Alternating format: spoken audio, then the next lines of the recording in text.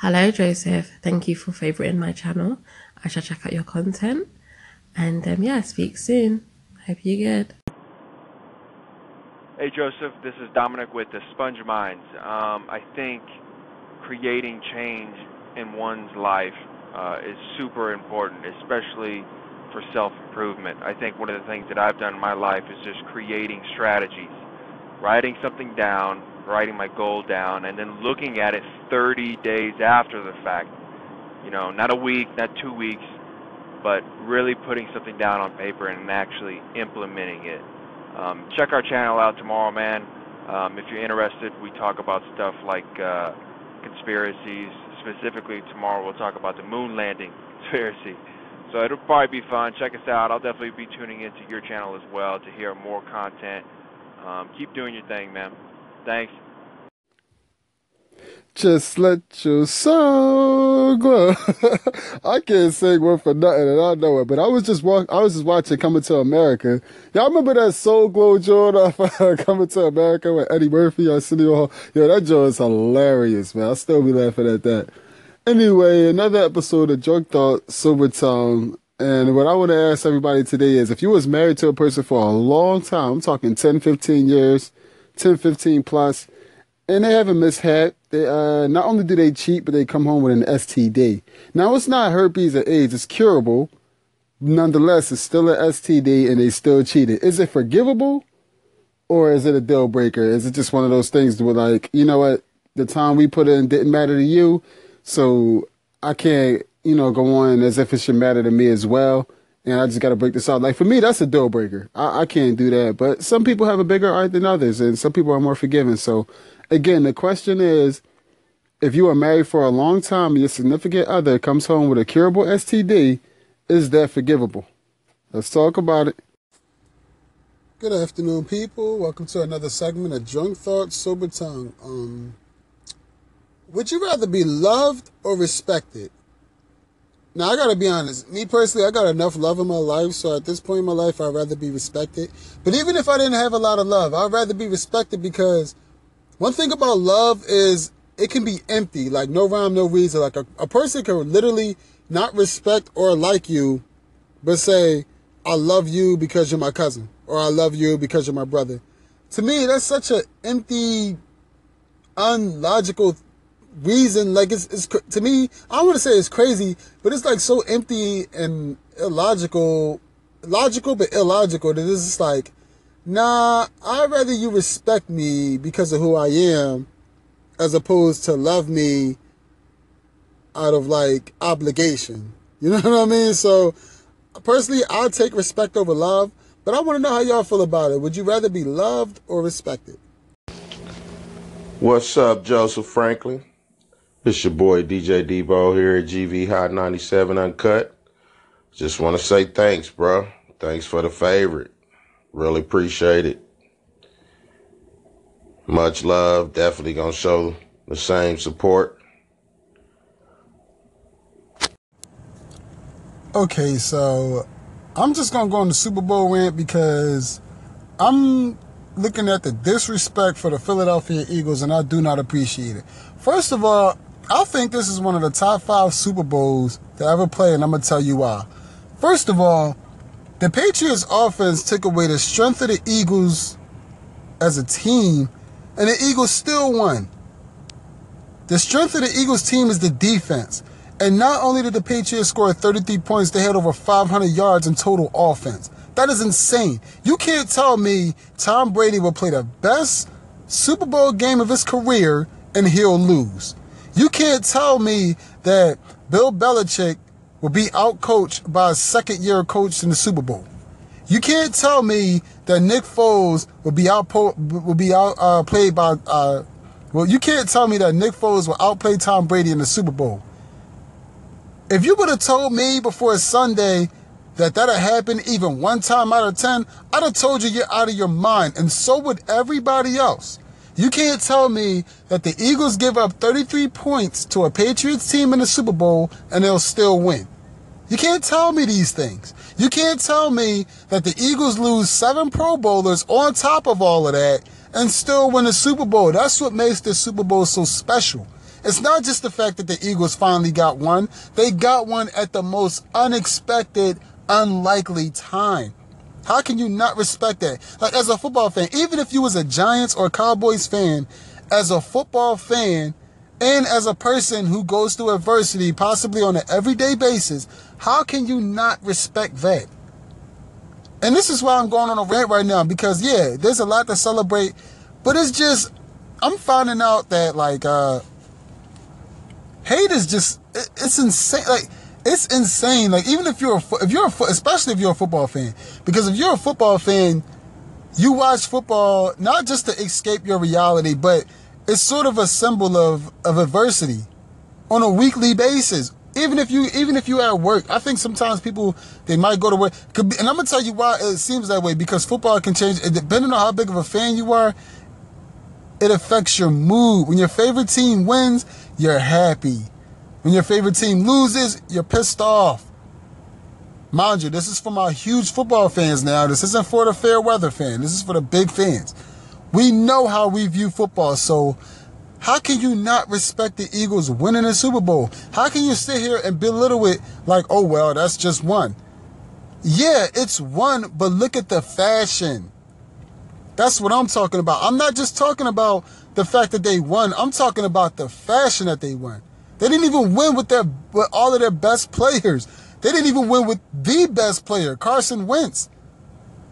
They won with a backup quarterback who during the regular season had 3 games to prepare for the postseason. 2 out of 3 of those regular season games, he did not play well. Came in the postseason and played well all 3 consecutive games. All three. And the only turnover he had was a bobbled turnover by Alshon Jeffrey. Well, bobbled interception by Alshon Jeffrey. Which I don't even blame Alshon Jeffrey, because he played well. And he just, sometimes you just try too hard to make a play. He kept his composure. He didn't get frustrated with Alshon. He continued to play. Matter of fact, he went right back to Alshon the next drive. He continued to trust his guys. He spread the ball around. He did way more than we expected him to do as a quarterback. He played out of his mind. Outplayed Tom Brady in the Super Bowl and won. And that's you gotta respect as a football fan. I don't care who you are. You gotta respect it.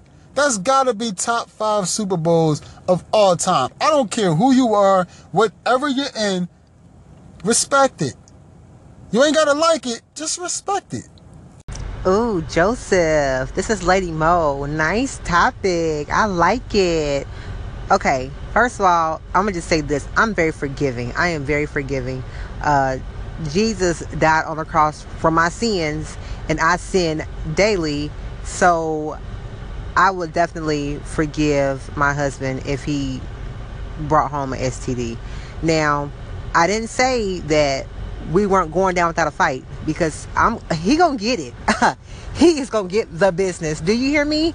And Lady Mo keeps it real. So yeah, he gonna get it, and he gonna wish he never did it. But honey, till death do us part. I'm not going nowhere, but I promise you won't ever try that again. And that's my take. Hi, Lady Mo out. Hey, Joseph Franklin, thank you for the favorite on my station. This is Sean with 8-Bit Barstool. Trying to get around to everybody that has favorited my station. I really appreciate it. Enjoy the content. Keep up the good work, man. Hey, Joseph, thanks for liking my podcast, man. I'm just now starting.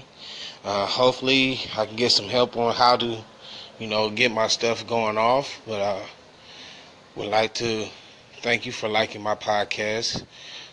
Thanks, bro. Y'all want to know what impresses me? First and foremost, I want to welcome you back to another segment of Drunk Thought Sober Tongue, but I want to get back on topic.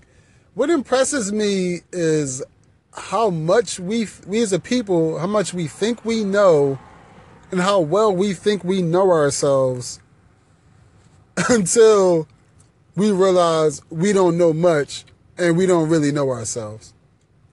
Main reason I think that is because we as a people, we're constantly changing and we're constantly facing new obstacles that can bring something out of you that you never knew you had. Or we could be in different situations to which we think we know what we would do. We think we got the answers until we're in that situation and we find out real fast, hey, this is different. I'm not as composed as I thought. I'm not as knowledgeable as I thought. And it amazes me how I'm not even just talking about people who speak on situations that they haven't been through. I'm just talking about people who say they might look at something that's quote unquote frowned upon from a value standpoint, from that traditional value standpoint, and they say, oh, well, that's not me. But the funny thing about that is a lot of your actions say that that's exactly you. And I don't want to single anybody out. Just in general, what you see on social media when we say, because everybody say they want a relationship and this, that, and the third. In that same token, ask them to do something selfless, and it's almost like they look at you like you got 5 heads. Oh, I don't cook for my significant other. I don't clean. They should be able to do all that stuff themselves. Everything is 50-50, and this, that, and the third. In which, to a degree, I can agree. But the other thing is, like, we know you don't need that other person. But you speak it as if you really don't want them, but you want them. Like, I don't need you. I just want you. Okay, so why the hell do you want me? Do you just want me to, just because I got an ear, that I got 2 ears, to hear you bitch or complain about your day, or I can hear you gossip, or what? Like, what do you just want me because you're tired of talking to yourself? Why exactly do you want me? You know what I mean? Like, and I just think that, like, a lot of people feel that way because they don't know themselves. I mean, and granted, all right, maybe I have too many opinions. Maybe. But I just look at the whole situation and it's like, well, I don't need you for this. I don't need you for that. And well, who the fuck wants to be with somebody that's constantly throwing that in someone else's face? Mind you, I'm not currently going through that right now, but I've been scrolling up and down my Instagram timeline or whatever you call it. And it's just like, wow, like, you keep saying this fuck buddy system or whatever system is not for you, but your behavior is saying that's exactly what's for you. That's exactly what you want. Because as a companion, I'm not ashamed to say, you know what, I can cook, but I'd rather my woman cook. I'm not ashamed to say, you know what, I can do my own laundry. I can do whatever. But I'd rather there be gender roles. You know, I'm not ashamed to say certain things that I would rather have a significant other, like, help me with to make my life a little easier. I'm not ashamed to say I'm ready to be selfless and I can make her life a little easier. That stuff don't bother me. But it seems like it bothers a lot of people because they have this disillusion that I'm 100% independent. No, you're not. Everybody needs somebody. So I guess it's kind of a rant / topic, but it's amazing. Like, to me, it's just amazing. Like, we really think we know a lot and we know ourselves, and we really don't. We have no idea who we are. We have no idea our purpose. We have no idea of how much we actually know. And honestly, the more we speak, the more we're starting to show that we know nothing at all. And I guess that's a good thing if you're ready to confront your own problems. But a lot of us aren't ready to confront our own problems. Damn, this, on a side note, this is definitely 2 whole rants that I went on today, and I had no intention on doing so.